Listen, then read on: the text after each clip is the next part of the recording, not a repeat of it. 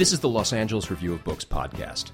I'm Andy Zaks, and today I'll be talking with Jonathan Lethem, who, among other things, is the author of a new book about the Talking Heads album, Fear of Music. Jonathan, as I suspect listeners will be familiar with, is the author of numerous books, including The Disappointment Artist, Fortress of Solitude, and Omega the Unknown. Welcome to the podcast. Thanks. Nice to be here. The Fear of Music book is part of the Continuum books 33 1/3 series, which are a series of short books, each of which is devoted in some way to an album.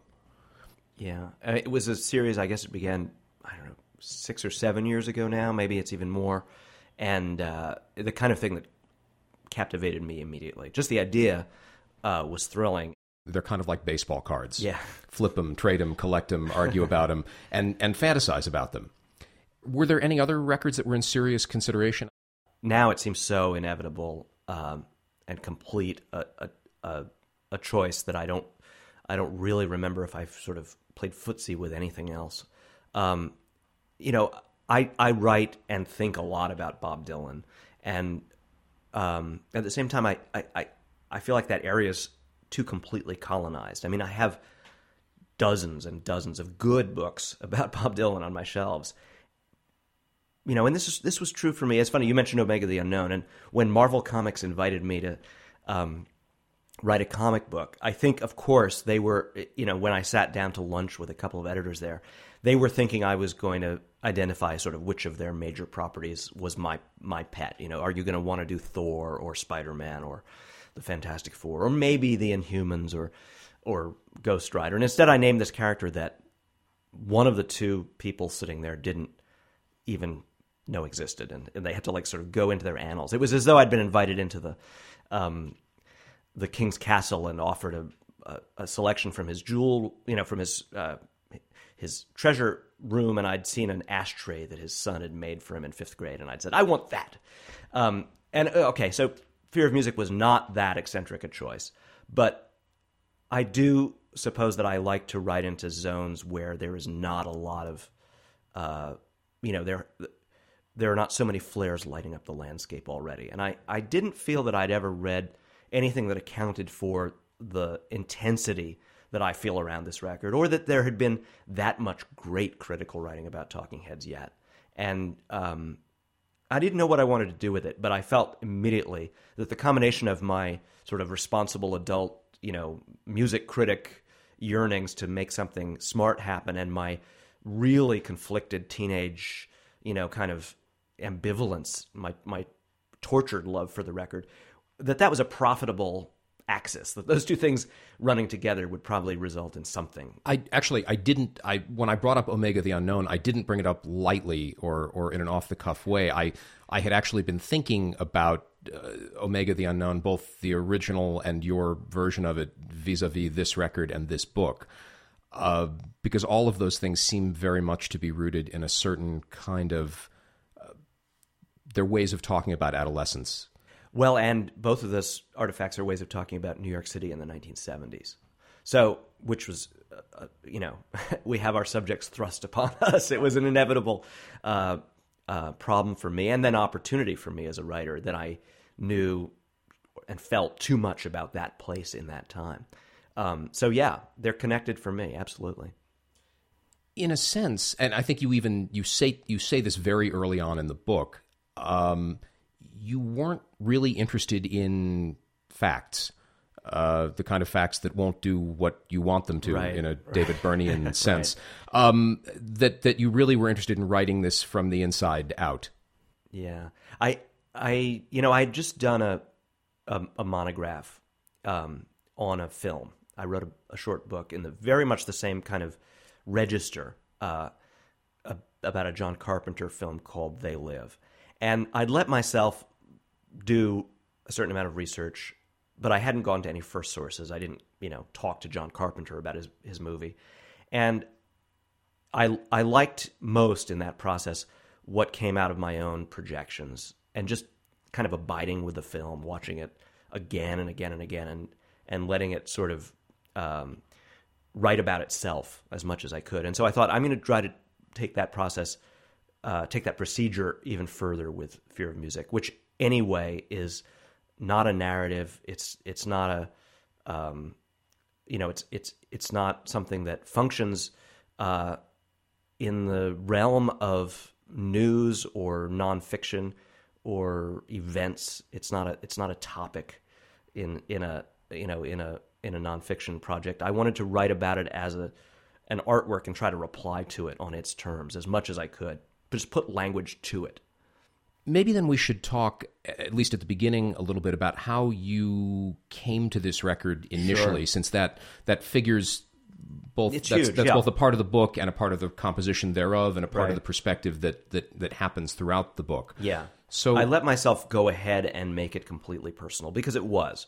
I really wasn't going to be able to avoid that, so I wore it on my sleeve. And I mean, the thing about Fear of Music, and I conjure this up, pretty much in the opening pages, so that I'll be forced to deal with it, and I'll force the reader to deal with it, is that I was 15 years old. I lived in the city where the record was made. I was in a period of intense conflict and transformation and yearning, and this artifact arrives, and it's as though designed perfectly to identify and activate my deepest yearnings and anxieties. It's basically saying your fear is real, but it can be made into a kind of armor, or possibly even into weaponry, because the record's very aggressive in a lot of ways. Your whiteness is something you can feel kind of awkwardly wonderful about instead of needing to get rid of somehow. And and the place you live can be celebrated and ironized and described in terms that will make it seem really special, even if it isn't easy to be where you are right now. I was specifically a kid who had grown up with two kinds of music.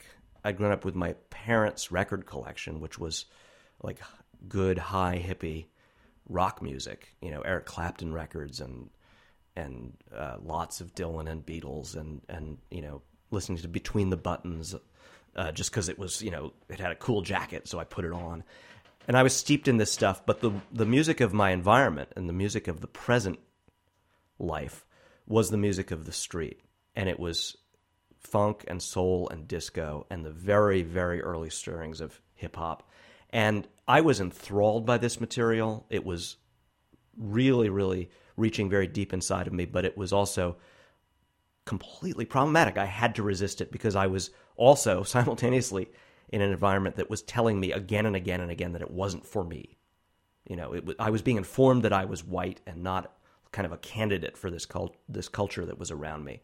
And this was baffling. I mean, it obviously was something that I was going to process later in my writing, and also that the music was something, I would devote myself to later in the form of things like writing about James Brown or inventing imaginary soul musicians, and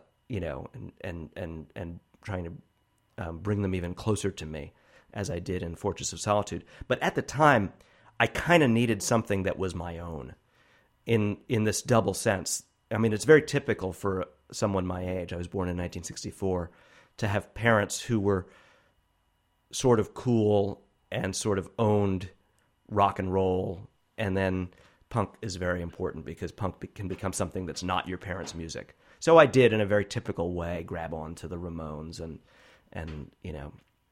the Clash and Elvis Costello and all that stuff, because it was specifically not in my parents' record collection. But I had this other anxiety to assuage, and it was in some ways a much more intense crisis.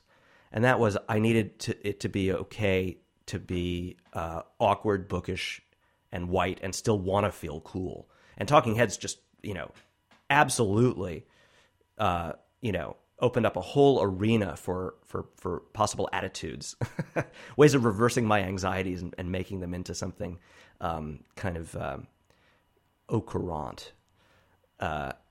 And at the same time, of course, in retrospect, I can see they pulled this wonderful extra trick, this double operation, because their music was actually secretly engaged with all sorts of funk and disco and soul, and yet I could nourish the thing that I thought I was pulling away from. I could have it all in some form. Now, could I articulate any of this then? Not on your life. But the record sure seemed kind of essential to me. It seemed to say things about New York in 1979 and about feeling, disastrous, feeling afraid, and also feeling paranoid, that were things I'd only been able to locate in either myself or in books to that point. And it was doing it in like danceable form. And it was very important to have like a rock band that's really yours, that's really your own. So I had no reservations. I jumped at this artifact with everything I had. And I've joked, it was like, the apes in 2001 seeing the black monolith appear, and then they touch it and they're allowed to begin their evolution, in sincerity. It was the thing I needed at the time. Well, before even the record, there's a kind of a pre-artifact that looms pretty large for you with this album, and it's interesting to me because it's a radio spot, but just as interesting is the idea that it's a radio spot for an album called Fear of Music that does not really contain much in the way of music. It's a text-based thing. Can you talk about that? It was this talisman for me, and I mean it was the foreshadowing of the record's arrival in my life. Was the radio station I was listening to those days, WNEW. I just figured out to listen to contemporary radio instead of digging in my parents' record collection or just hearing what was always around me.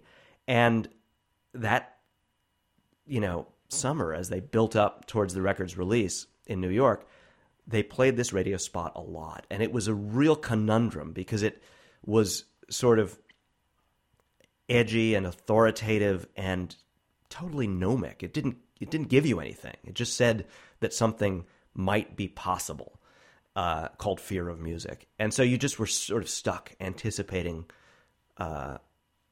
this arrival without being given any. It didn't have any clips. There weren't any snippets of music in it. And it didn't identify itself. Later you'd know that was David Byrne's voice, massively manipulated. But it was, it had a lot of dead air, too, for anything on the radio. For 1970s rock radio, have a heartbeat of silence was totally arresting. Talking Heads have a new album. It's called Fear of Music. Talking Heads have a new album. It's called Fear of Music. Talking Heads have a new album. It's called Fear of Music. Talking Heads have a new album. It's called Fear of Music. I think it's just him speaking through a harmonizer or some kind of a primitive digital delay system like the lexicon, which he and Eno were about to use to make My Life in the Bush. Well, it all sounds so familiar now, but at the time it was not familiar. And that radio spot also reminds me of what people were going to latch onto when they made Laurie Anderson's "Oh Superman" a hit a little while later. It was just like, that sounds cool. I admire the branding of that radio spot and the kind of the plainness of it, which seems reflected in a lot of Talking Heads lyrics of the period, and it even continued through.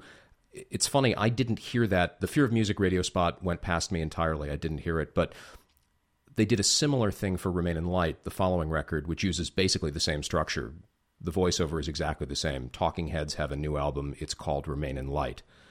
But this time there's actual music, and yet it's a piece of music that wouldn't be heard in its entirety for another 20, 25 years until I hauled it out of the tape vault, essentially. Wow, really? Yeah, that's they used an unreleased track, something that hadn't made the album. Will you put this on the podcast so I can hear it too? Sure, definitely. Talking Heads have a new album. It's called Remain in Light. Talking new new album, Remain in Light. It's called... You know, the thing about that spot, I mean, we're really lingering on something that's not even the album here, right? But it kind of embedded you know, if you were able to understand it, and I only was in retrospect, it embedded a fact about the album in microcosm, which is that it was going to be very plain and very opaque at the same time. You were going to be apparently given all the facts in the case, and yet you'd end up with no solution to the mystery. It's interesting.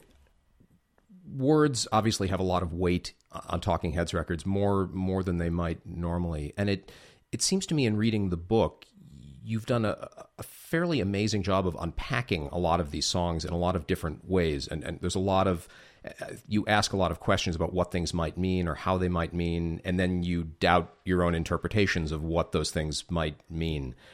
Well, I am an English professor now in a department that values close reading above all. I mean, I wanted to go ahead and do lyric analysis, but I wanted it to be the kind that suspends in its own what would I say? Suspends in its own atmosphere the way lyrics suspend within the atmosphere of music. I often think that with Talking Heads lyrics, one of the most interesting things about them is that, and it's one of the most radical things about the band during this period, from my perspective, is that by the late 70s, we'd been through 10 years of rock as art. That was now that was settled law by that point. And so the dominant critical stance of that period of time would have been to look deeply into the lyrics and find some kind of inner resonance and unpack them. Dylan probably was where a lot of that began, as you know. But Burns' lyrics, particularly on Fear of Music, seem to resist that at a certain level. They seem very much, they just are the things that they are. Yeah. Well, I think that's right. I mean, one of the interesting things about the band and this record is that it's so it's in such an engagement with the conceptual visual arts world. I mean, it really wants to be like a series of paintings, like almost like Ed Ruscha, where words are painted on a canvas so that they're emblems rather than language, or rather than communicative language. And you know, Byrne, I think, was making a conscious effort to quit being personal. You know, take the identifiable, you know, quasi-Byrne narrator, the neurotic lover, and the sometimes brittle, chilly social critic, and the sometimes sarcastic friend of the earlier two records. Take him out and instead replace him with this kind of collective voice that was the band, or it was, you know, it was the voice of New York, or it was the voice of fear itself, or it was the voice of, you know, objects trying to figure themselves out, you know, the voice of paper or the voice of air. He didn't want to be in the songs anymore. And so there's a lot of refusal, a lot of withholding and edging out of the frame going on. They're also strangely spare. I mean, for such a writerly album, it's not a wordy album at all. There's not a lot of lyrics on the lyric sheet. For those who don't know or who may not be familiar with the record, it's probably worth mentioning at this point that most of the songs on the album consist of very simple nouns. The titles are often just simply one word: paper, mind, drugs, animals. Yeah. It's like it's trying to be some sort of incisive catalog of the material world. Of course, it's totally incomplete, and it has strange, you know, kind of slippages. There are abstractions on the list, and things like drugs or electric guitar that wouldn't seem to qualify it, you know, on a traditional table of elements. And, you know, I think that puts the album in a very strange space. It's like claiming an authority, and then when you look closer, the authority is extremely shaky, or very, you know, very elusive. And it also reminds you of, you know, I mean, one of the things I hadn't ever thought growing up that I thought about once I was looking at the record to write about it, is it makes you think about the biggest rock album of the 70s, which is Dark Side of the Moon, which is, time, money, and, it's another catalog of absolutes. And I can't help but thinking that joke is very uneasily in the mix there. When he sings "Mine," the first two elements that won't change you are time won't change you and money won't change you. And Pink Floyd was sort of meant at the time to be the thing that any cool music was trying to be very far away from. And yet, of course, in a lot of ways, from this distance, there's a kind of conceptual edge, a chilliness, an intensity about, topical, alienation that's not really that, utterly removed. I think the two things can be seen as a little closer together than I certainly ever would have granted at the time. This is Andy Zaks for the Los Angeles Review of Books. I'm talking today with Jonathan Lethem, who is the author of Talking Heads, Fear of Music, a 33 and a third book. We should probably, before we get too far down the road of talking about this record as just some kind of text structure thing, maybe wind me up and watch me write it again in front of you. Obviously the temptation is there for pretty obvious reasons. Maybe it would be helpful, productive even, to talk about the sound of this record for a few minutes before we get back into the textual rabbit hole. No, well, that's the thing is once I begin unpacking the record. And this is something else, a kind of authority I wanted to disable in front of you, and I try to do it in a couple of places in the book.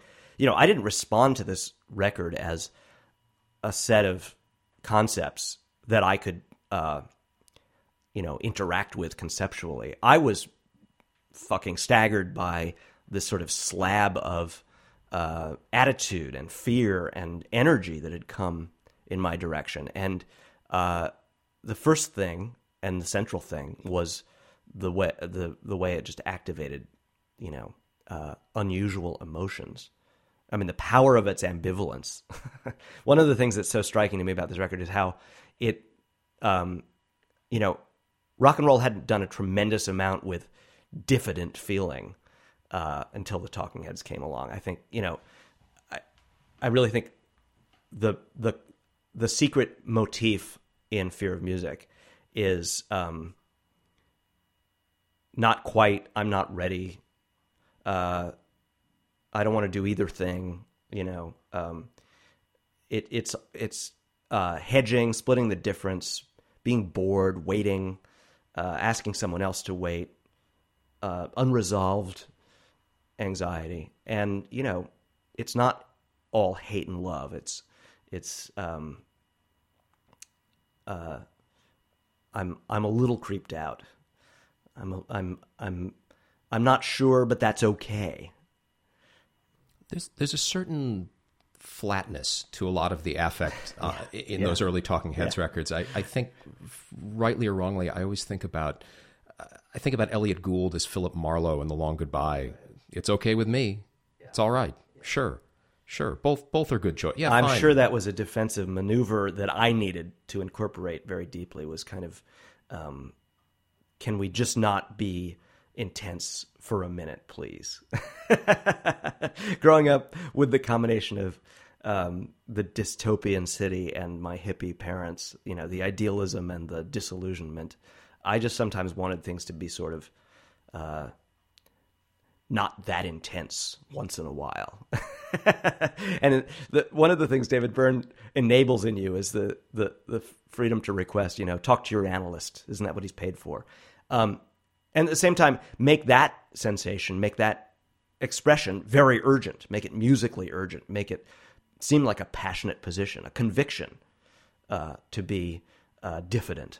And yeah, I mean, the sound of the record was monumental for me. And again, these are things I've figured out in retrospect. Why did it sound different from the first two records for me? I'd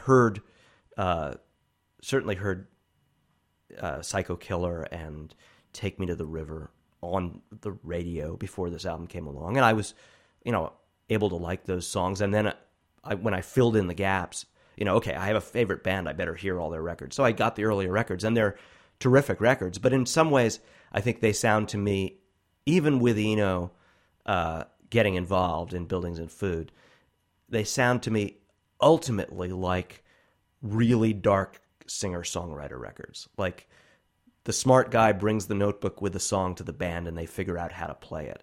And the thing about the sound of Fear of Music is that it's a process-based artifact. It comes out of the process that was beginning to emerge between Byrne and Eno, where they made music by daring each other to do weird things in the studio. And it was also made by the process of the band feeling its oats. They'd been on the road. They'd added Jerry Harrison. They were now able to do new things as musicians and feel confident as musicians. And so there were these songs that sounded more like a band jamming, and then the song grows out of that process. And Byrne says specifically, one of my small pieces of, almost accidental research, Byrne says that he'd written for a different band because the first 2 albums worth of songs were written for the tentative threesome. And then once Jerry Harrison joins the band, the new songs were written knowing what they were capable of. And so it's just a more, I hate the word organic, especially with an artifact that wants so desperately to put ideas like the organic into very, very deep, ironic scare quotes. But it's an album that, seeped into being or accrued or was discovered by a process. And that energy is what, for me, makes it so extraordinarily intense. Yeah, see, to me, this is a record that, at some level, is all about necessity. As you mentioned, the first two Talking Heads records, basically, and I can tell you, having heard all the tapes that go with the albums, all of that material, most of what was on the second record was demoed for the first. Virtually everything on the second Talking Heads record, I think with the exception of Take Me to the River came late, and The Big Country I don't think had been attempted before, and maybe Found a Job. So except for those 3 songs, everything on More Songs About Buildings and Food was old, predated the first record. Well, the title confesses it. Right. So those records are kind of a piece, although sonically the Eno influence begins to creep in on the second record. I think that tends to make it a stronger record than it might otherwise have been perceived as. Those were not, a lot of those were not the best songs sort of that the band had. They're B songs. Yeah. For sure. Yeah. It's a classic record to me of a band that makes a first record. There's that old saw about you have your entire life to write your first record or your first book, and then suddenly there's a record company going, hey, we need some product. Give us another one. Yeah, just like that. We love that first one. Give us that. So More Songs About Buildings and Food is a pretty good response at coming up with something else. It both looks backward because most of the material is old, and it looks forward because the Eno collaboration has started to kick in. Fear of Music is the first Talking Heads record that was written entirely from scratch, or nearly entirely from scratch. So in a sense, there's a real tension there. What are we going to come up with? We got to come up with something because the cupboard is completely bare. So for the first time, they have to reinvent themselves. And that there's a tension to that. Yeah, well, that's, I think, very much part of what I mean when I say it's the sound of a process. And, another thing you can't help hearing is the anxiety of a possibly blocked writer. There's a lot of, notebook references. There's a lot of, what good is the writing I'm doing here? And then, of course, there's the song that's specifically hostile to lyric writing. E Zimbra is a kind of attack on the whole premise that the songs need good lyrics that make sense. And, even the songs that pretend to be kind of monumentally, that make a gesture towards endlessness, like Cities. When you hear Cities, and then you think about that song, you might imagine it name checks and characterizes dozens of locations. In fact, it barely gets to 3. Think of London, a small city, dark in the daytime.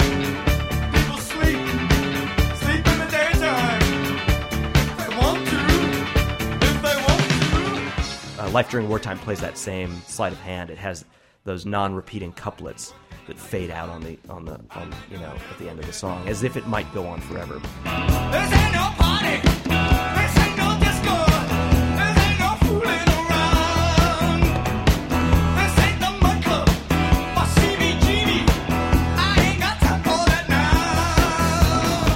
now. This record, to me, having thought about it from the outside in rather than the other way around, it finally dawned on me that this record, coupled with that process, that voracious need for new material and that need for reinvention and that need to come up with something right now real fast, in a sense, Fear of Music, to me, is a kind of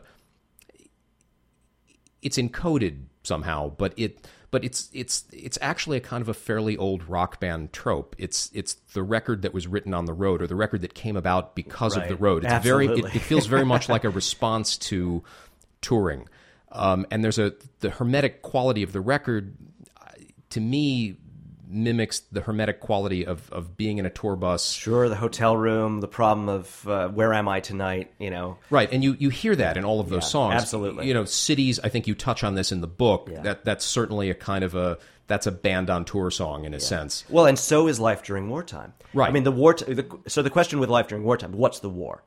Is the war, teenage sexuality? Is this a song about what it's like to explode into adulthood and find it like a battlefield strewn with casualties? Or is it a future war? Is it nuclear apocalypse? Is it just the present life of urban America? Or is it, in fact, the campaign of a rock tour? Load up the van. Don't get exhausted. I'll do some driving. It's just this sort of little band of outcasts coping, but proud that they can cope and moving on to the next destination and, changing their costumes and doing it again. Right. It's very much a band on the run kind of of thing. Yeah. One of the structuring things in your book is you ask a lot of questions. I mean, you quite literally ask questions. Those are small chapters in the book. Is Fear of Music a Talking Heads record? Is Fear of Music a David Byrne album? Questions like that. And I want to talk about some of those in a moment, but this brings one of them to mind because at one point you ask, is Fear of Music a New York album? And I think my answer to your question would be that it's kind of an album that has it's an absence of New York album. I think that's great. I think that's part of it, yeah. And I mean, the funny thing is I didn't quite get to that exact thought, but I recognize it totally, and I feel like I almost produced it by implication.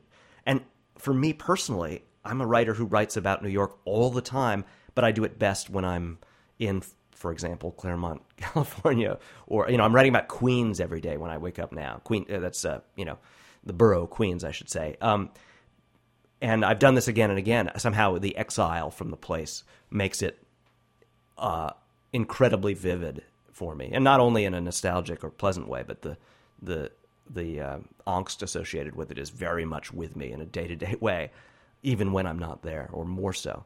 Because this really does feel like a record about absence and shifting and velocity and change, and so that experience of being on the road, of touring, of being somewhere else every night, of being in a different hotel room, so that you really can understand why heaven would be a place where nothing ever happens, because it's a record that came out of a period where everything must have seemed like it was happening all at once. Oh, and I can completely put that into the kind of tour bus, narrative. Heaven is that bar in Cleveland where everything stopped and we just played pool and drank some beers and acted like friends again for a few hours.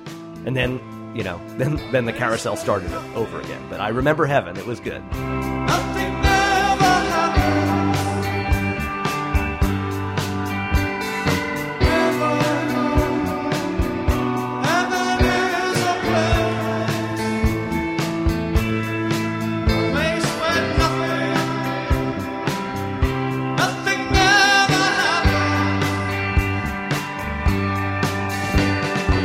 Life During Wartime probably is the most, or feels the most New York-ocentric on the record. Maybe that's just the CBGBs the and big Mud reference Club. in the middle of it. Yeah. But there's also there's certainly an absence in that song, too. Something has happened. We're not quite privy to what's generated this situation that the narrator finds himself in, but he's in the middle of it. It's happening. He's changing. And so the song is kind of a catalog of survival strategies. Well, and it actually also says specifically, all the cities are the same now. Doesn't matter anymore. It has a kind of funny argument with Cities, which I think is obviously the other candidate for being a New York song. Cities is the absent protagonist New York is the absent protagonist of the song Cities, because this catalog of alternatives implicitly is generated by someone who has a home base and an attitude that goes with it, which is that sort of like, I can't really believe any of these other places are credible. I'm going to try. I'm going to give it my best. But when you live in New York, no other city is a city. No other city qualifies. But the argument between those two songs is Cities says cities are specific, including, I think, the implicit New York. And Life During Wartime says, actually, we're just arriving at a moment where they're all flattened out. Whether a bomb fell or just the nature of our crisis, internal or external, is such that it really doesn't matter anymore. Just find yourself an ice factory and hole up. There's actually an interesting correspondence between Cities and Don't Worry About the Government on the first record, which is a song that's very concerned with picking the right building to live in. So by album 3, we've moved to a larger scope where the choice of finding a city becomes the most important thing. Well, I got really into this question. I began looking at references to buildings throughout Talking Heads' career, and it's actually incredible how much this weird equation between body and city is propagated. You know, we all need buildings to help us along, and my love is a building on fire, or love goes out to a building on fire, and in Remain in Light, this is not my beautiful house. The sense that a building is a kind of shell, like an exoskeleton or an extra body, that you need to somehow stabilize, make functional, reflect who you are. There's this tremendous anxiety. And then, of course, you get David Byrne in the giant suit, who's made his body into a kind of housing that's externalized with space between his actual body and the walls of the suit. And then you get, the sort of insipid false resolution in True Stories is, the John Goodman song, we're growing big as a house, and that's all fine, It's like an anorexic has resolved his problem. The house and the body can be as one. I can get as big as that white suit I once wore, and I'll be my own building now. I don't need to find the right building. I can just be the building. Let me draw a connection here between buildings, architecture, the body, as you've just linked it, and you. And there are moments in the book, you've touched on it just speaking here, and you touch on it in the book at a little greater length, but I wanted to get a bit more from you on this. There's a certain... There might be a sense that a lot of the music on Fear of Music is a kind of an uncomfortable white guy idea of what funk music sounds like, or what James Brown music sounds like, or African music, or maybe some idealized idea of what African music might sound like if we'd ever actually heard any of it, which we probably haven't. And that brings me back to adolescent you. Sure, yeah. And when I refer to myself in the book, I call myself the kid in the room. That kid in the room. It's like the problem of being... having an intelligence and a sensibility that's wanting to migrate outward, but a body that's completely afraid to step outside the door. So I think about, because I think I'm a little bit younger than you, but not by much. And so that period of time in my life, I think about going to bar mitzvahs on weekends and being worried about dancing. There's that whole sort of early teenage body anxiety about moving in space and moving your hips in space. Sure. Yeah. And so a lot of Talking Heads music seems to at least recognize that dilemma, or at least completely. It's a kind of weird tableau. The music and the self-presentation of the lead singer and some of the concepts or jokes embedded in the songs seem to be making some sort of argument about, am I allowed to have a body? Or if I'm not allowed, could this head just dance on its own? Could the head dance? Is it okay if only the head dances? I think that that's totally in there. It's sort of like a workaround to genuine physicality. I wanted all the solutions. I wanted a workaround, and I also wanted to be taught how to dance. And I was, to my credit, I guess I wasn't completely stuck in the room. I did make forays, and I went to Talking Head shows, and I got up in the aisles and danced. So the proposition was, not only enabling the very most autistic nerve in its listener. It was also making fun of it enough to spring him out of his chair and cavort around the room at the same time. And I think that was the magic gift of the record. You're listening to the Los Angeles Review of Books podcast. I'm Andy Zaks, and today we're talking with Jonathan Lethem, who is the author of Talking Heads, Fear of Music, a 33 1/3 book. Like you, I probably came to things like, in fact, I know I came to things like James Brown and P-Funk later. Maybe not as a result of this record, but later. Yeah. It wasn't really a part of my musical universe at age 13, 14. It just simply wasn't. It was somewhere else. Yeah. Well, see, for me, it was slightly different because I was the involuntary recipient and, of course, eventually unbelievably grateful recipient of ambient funk. I did know those records. I knew them because I couldn't not. They were the sound of that part of Brooklyn, and I was in a weird kind of dissociative tension about how much they spoke to me and how little I was supposed to allow them to speak to me, because I felt restricted from them and moved by them all at once. But that meant for me, when of course I did make my deliberate attachment, my very proud attachment to Al Green and James Brown and all of these things that I'd not known to care for, or how much I could care for them for a while. I still kept them weirdly quarantined from Talking Heads. I thought it was a choice. It was a very false choice. In fact, the two things were in eager dialogue, and the band was eventually going to confront me with that by converging with black music in the most literal sense, by grabbing onto it and throwing it on stage. So if I wasn't able to fix that bifurcation for myself, it turned out Talking Heads was also going to be a vehicle that would help me, grow out of this false choice. But it still was a shocking thing to me, because the Fear of Music songs sounded so absolutely themselves until I began to kind of study them in a slightly different way for the book. But when I put on, you should do this in the podcast, put on Animals and Superbad back to back, and realized how utterly these two things were one.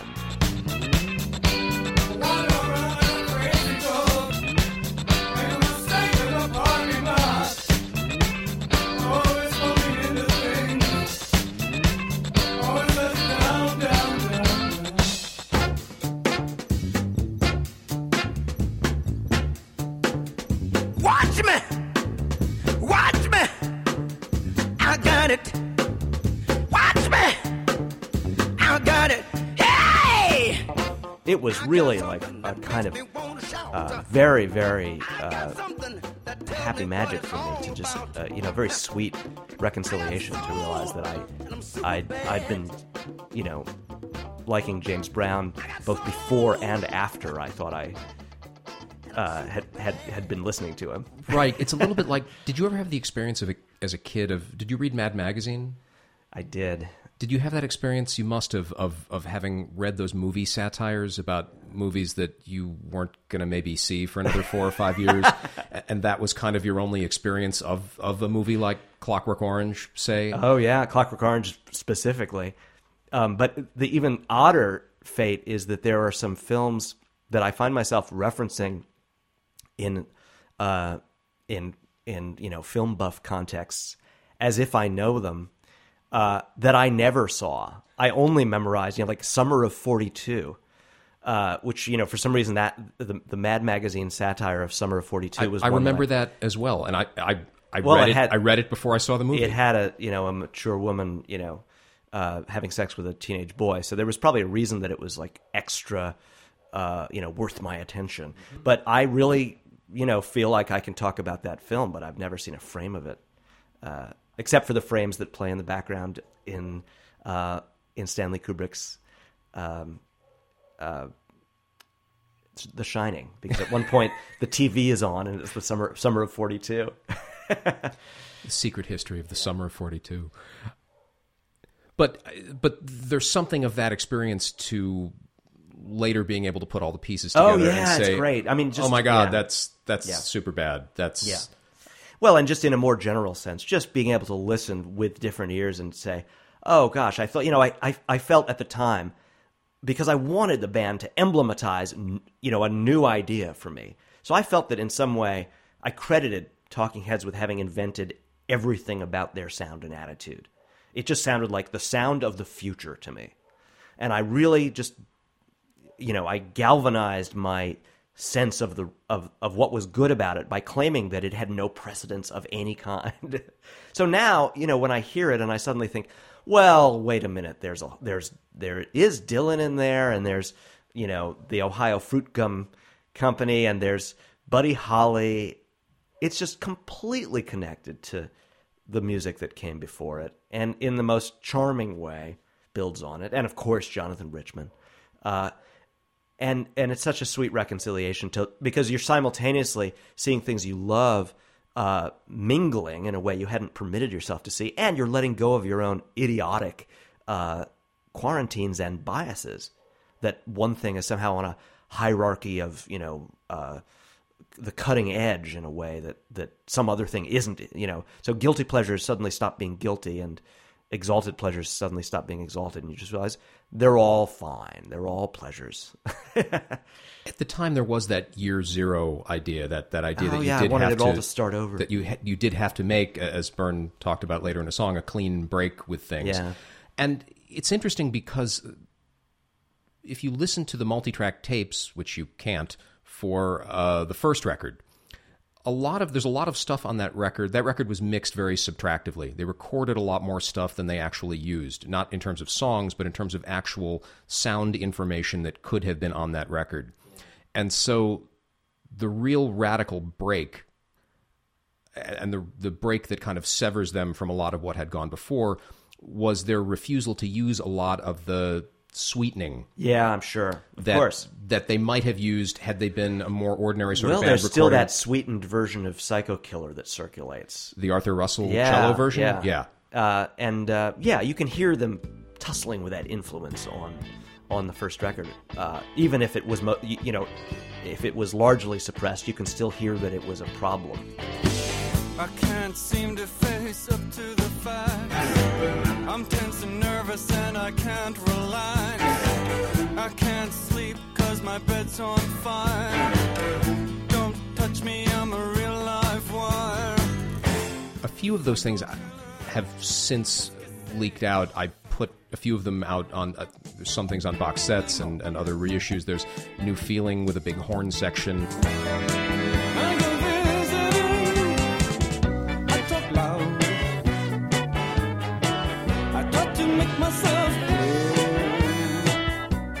There's, I think the version of Pulled Up with the big horn section has yet to surface anyplace, but that's really odd.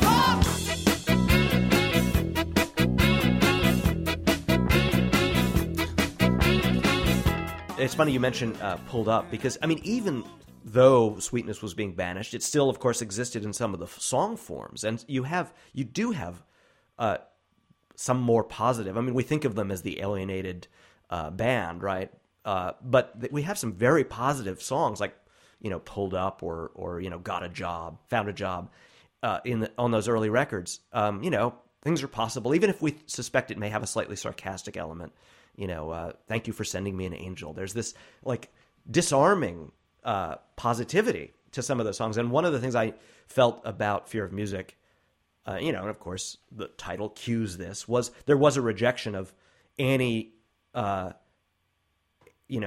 gesture towards sweetness or possibility or connection in the earlier records. And I even saw some outright doubles, some songs that seemed to be refusing specific other songs. If Byrne was a validator, a very sweet validator of the power of, the pen, of being an author in a song like The Book I Read, well, in Fear of Music, he goes out of his way to say, books, notebooks, hopeless, no longer of use, forget them, burn them. Or paper becomes don't useful. bother to put it on paper. And, if someone was capable of pulling someone else up, I was down in the dumps and you pulled me up, which is explicitly about, sort of like, wow, you reached out and it worked. Well, then, I'm trying to find a way to change your mind, but it's not going to happen. Can't get there. You're over there. I'm over here. Forget it. I'm not going to pull you up. It was a cancellation of the earlier thought. I'm going back to my corner of the tour bus, and I'm going to sit there. Yeah. But I want to backtrack for just a second. We were talking about the thing that happens when you allow yourself to hear those resonances and connections, the most extreme being, something like, Animals is just essentially a James Brown song. And I've become quite a fanatic for finding those connections and doubles and pointing them out. And there's a bunch of moments in the book where I stop, to linger on something like that. And I think it's I guess for me, probably because I'm very conscious of the urgencies and risks of categorical thinking, that boundaries around things and quarantines between things, these are ideas that I'm very responsive to, I'm very anxious about. And then when I notice them, rising up, I tend to put myself in the opposite camp. No, let's not. Let's make them all be together. Let's break down the boundaries. Let's stop thinking there's a useful hierarchy here and notice that these things are all kind of valuable or equally useless and silly, but we like them anyway. Let's just stop having these high-low standards or these genre restrictions. And so I think that my permanent thrill in finding the way, discovering the way musicians are constantly in dialogue with all sorts of other unlikely sources, and that, all music is sort of wanting to kind of club up together and just ignore the boundaries or ignore the restrictions of the radio dial seems very, I guess in a way it's a kind of a political, communistic political yearning. Why can't we all just live together? And yet there does come a point in the book where you ask the question, and I think it gets a guardedly affirmative response from you. Is this a science fiction record? Mm-hmm. So there's a certain genre that you're yoking this album I was very to. excited at the way it seemed to, reference cool ideas about the future. You get sort of like dystopian gestures and gestures towards technology, and there's something about it that's anti-nostalgic. And I found that texture very appealing. I liked Stanley Kubrick movies, and I liked Brian Eno records, and I liked other things in cool culture that seemed to want to connect to the embarrassing but very fertile arena of pulp science fiction, which I was also so responsive to. Trashy paperbacks and the Twilight Zone reruns that were on Channel 11 every night, and then writers who, of course, eventually became very essential to me, like J.G. Ballard and Philip K. Dick. And I felt that there was some way in which Fear of Music was allying itself to this stuff. Right. Well, those are all writers that you sort of mentioned that the kid in his room was reading while listening to this record. And yeah. my reading list at that point in time probably wasn't terribly dissimilar to yours. Although in thinking about it and really thinking about it now, this feels to me more, is Fear of Music a noir record? It is also that, of course. And this was one of the things I liked best. I didn't want to read utopian science fiction. I wanted to read the dark stuff. And as soon as I found noir, which took me a little longer, the American crime writers and the 1940s and 50s films, that flavor was one that I was completely captivated by and wanted to own and build into my body. But maybe I found it a little after I found Fear of Music, so I wouldn't have in arranging my idea of what kind of record it was, it wouldn't have seemed as obvious to me. Later on I could see, with someone like, Wall of Voodoo with the Stan Ridgway music, I would think, oh, he wants to be a noir. This wants to be rock, rock noir. And although there was a kitschiness to that. Absolutely kitschy, yeah. But it wasn't a reference that I applied in my first, constructing my first image of what Talking Heads were doing. But I also was, I was confused about what was noir and what was reportage, because New York was kind of noir in that period.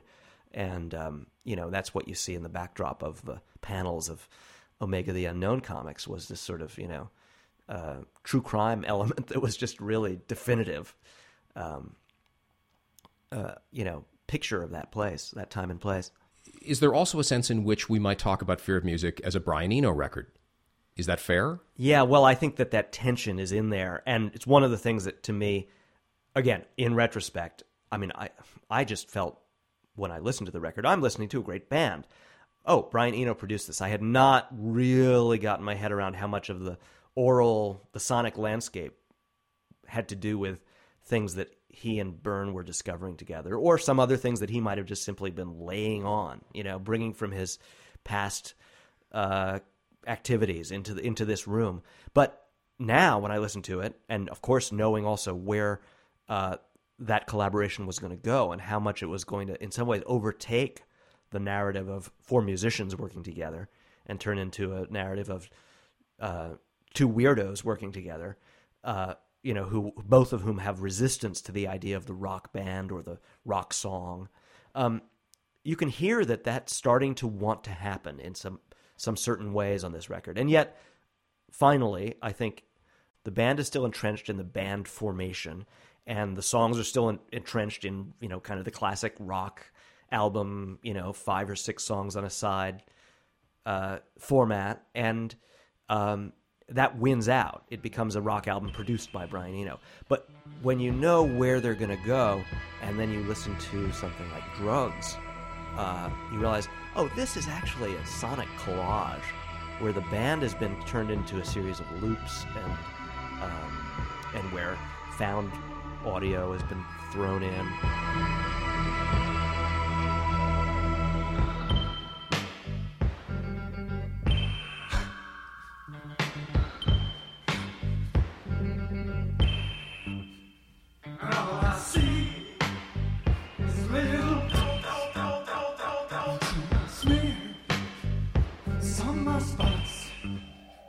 There are a couple of important precedents for that in Eno's work in the year or two prior to that. I'm thinking specifically in relation to Drugs, actually. I don't know if you know this, there's the B-side to King's Lead Hat is a track called RAF, which Eno recorded with Judy Nylon and Patty Paladin, who were a duo called Snatch. And it never heard this. It really intriguingly anticipates a lot of what was coming first on Drugs and then really specifically on My Life in the Bush with Ghosts. I've got to hear this. Das Bundeskriminalamt gibt Ihnen Gelegenheit, Gespräche der an den Morden in Köln und der Entführung des Dr. Schleyer beteiligten Terroristen zu hören und bittet um Ihre Unterstützung. Hören Sie sich bitte die jetzt folgenden Stücke. The other track I would lob at you as having been a sort of an important precursor was recorded just before Fear of Music.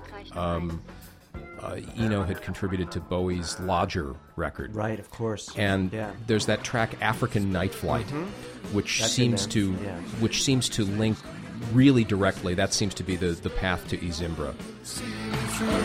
One of these days, gotta get work for one of these days.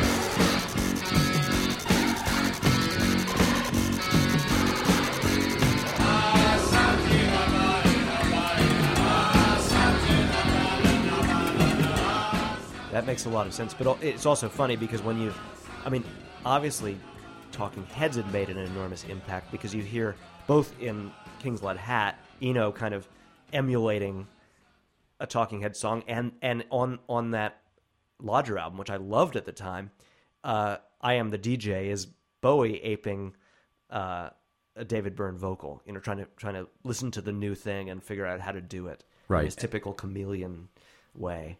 And I guess we have to, since we talked about King's Lead Hat, even parenthetically, we have to mention that anagrammatically that is an anagram of Talking Heads for people that aren't us and may not have ever encountered that factoid. But African Night Flight seems very much much like Izimbra is a kind of an idealized, non-authentic portrait of something that might kind of almost be perfect. It makes total sense, and I know that track so well, and I've never related the two, but it really does fit. And I write about my resistance to Izimbra. It's very seductive. It's impossible not to kind of like. It's just does its thing.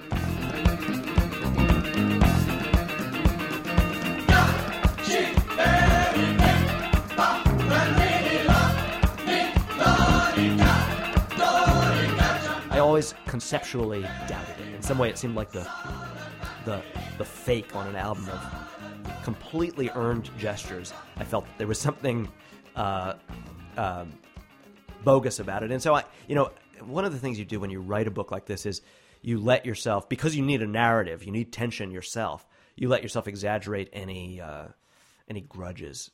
So in a funny way, although I love Brian Eno, I've spent so much of my life listening to and exploring, music that he made or led me to in some way. And I love that record, and his imprint on it is marvelous. In some way, I made him the villain in the show, because I needed you need a villain to make a good story. And so it was his impingement on the formation of the band that became the kind of like the dubious prospect, the shadow lurking. And similarly, among the songs, Izimbra kind of plays the foil for me a little bit. And now I really love it, and I listen to it gladly, but I always felt in some way Izimbra got too much credit for being a precursor to the greatness of the next record, of Remain in Light. And I always thought Drugs was undersold as actually sounding more like what was coming than Izimbra. Well, some of that has to do with a very 20th century concept, which is the sequencing of albums. Izimbra comes first, so it's unavoidable, and Drugs kind of plays us out at the end. This would be a very different record if the chronology of those two songs was flipped. Right, but also it has to do with a press release. I mean, I think basically Eno and Byrne wanted to talk about something other than rock and roll, and so they put out a very preemptive missive, sort of saying, look at this. We're thinking about African music now, and everyone bid on it. And, the funny thing about it is Izimbra isn't what Remain in Light sounds like. Drugs is. And, the procedures that they used to arrive at Izimbra, this ostensible vision of the future, they would never go back to exactly, which is them chanting German Dada poetry. The procedures that they would use for Drugs are exactly what they would go to again, which is burying the voices, masking the voices, and using found snippets. That may be even more correct than in fact. At a granular level, when you listen to the Fear of Music multitracks, most of those songs don't present an engineer with a great deal of options. Those songs are very set in their ways. Those songs want to be mixed in one specific way, the way that we hear them. The major exception to that on Fear of Music is Drugs. Oh, it must be. The multitracks for Drugs are some of the most fascinating things I've ever heard, and there are all kinds of options for what could have been done. The album version is one.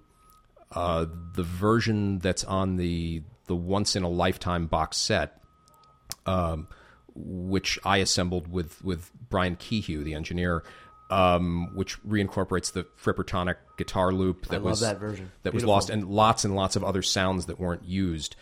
That's another, but there are literally, you could mix it 20 other ways and it would be equally valid.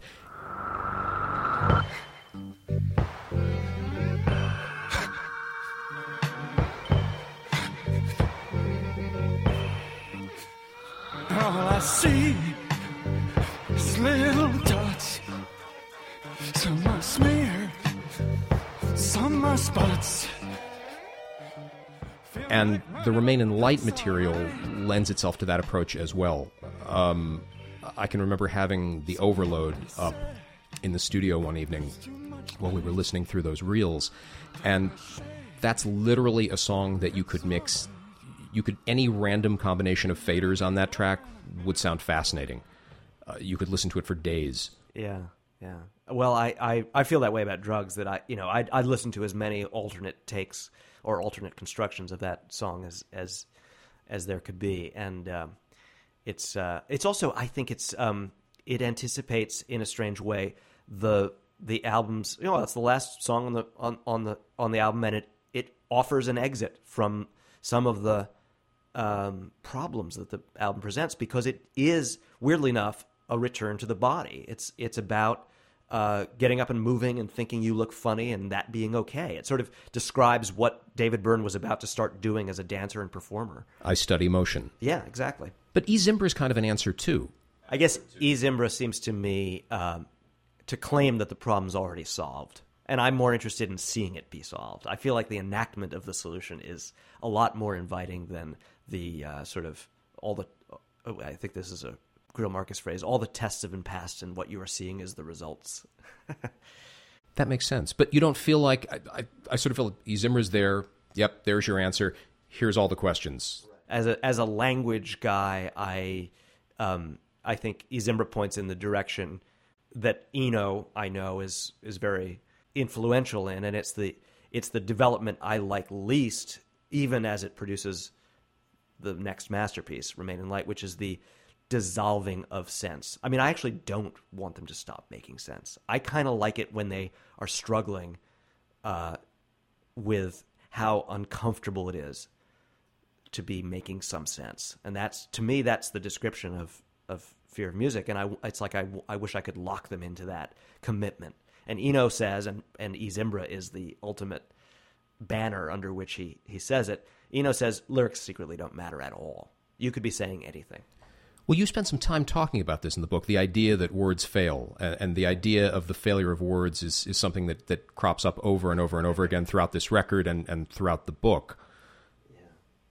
Yeah, well, I think words are a collapsing universe, but we live in it. So I don't want to fail to acknowledge how kind of unsustainable the system is, but I also don't want to pretend that I'm outside of it.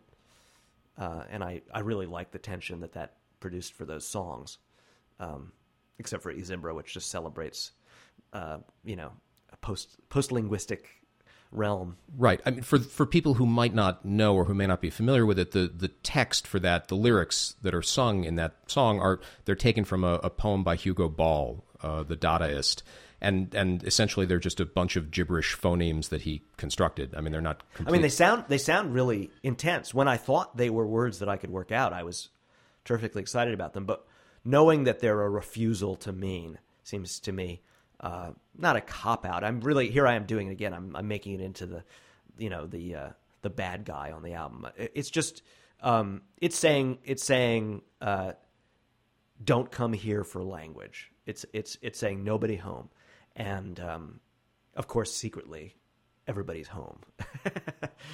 We're all there anyway. We're all under that manhole cover. When you pry it off, we're all in the van loaded with weapons, having to cope. Well, on that note, thank you. My pleasure. What a great talk. Our guest today has been Jonathan Lethem, who is the author of Talking Heads, Fear of Music. It's a 33 1/3 book. It's available now. I'm Andy Zaks. Thank you very much for listening, and thanks to Oliver Wang for recording.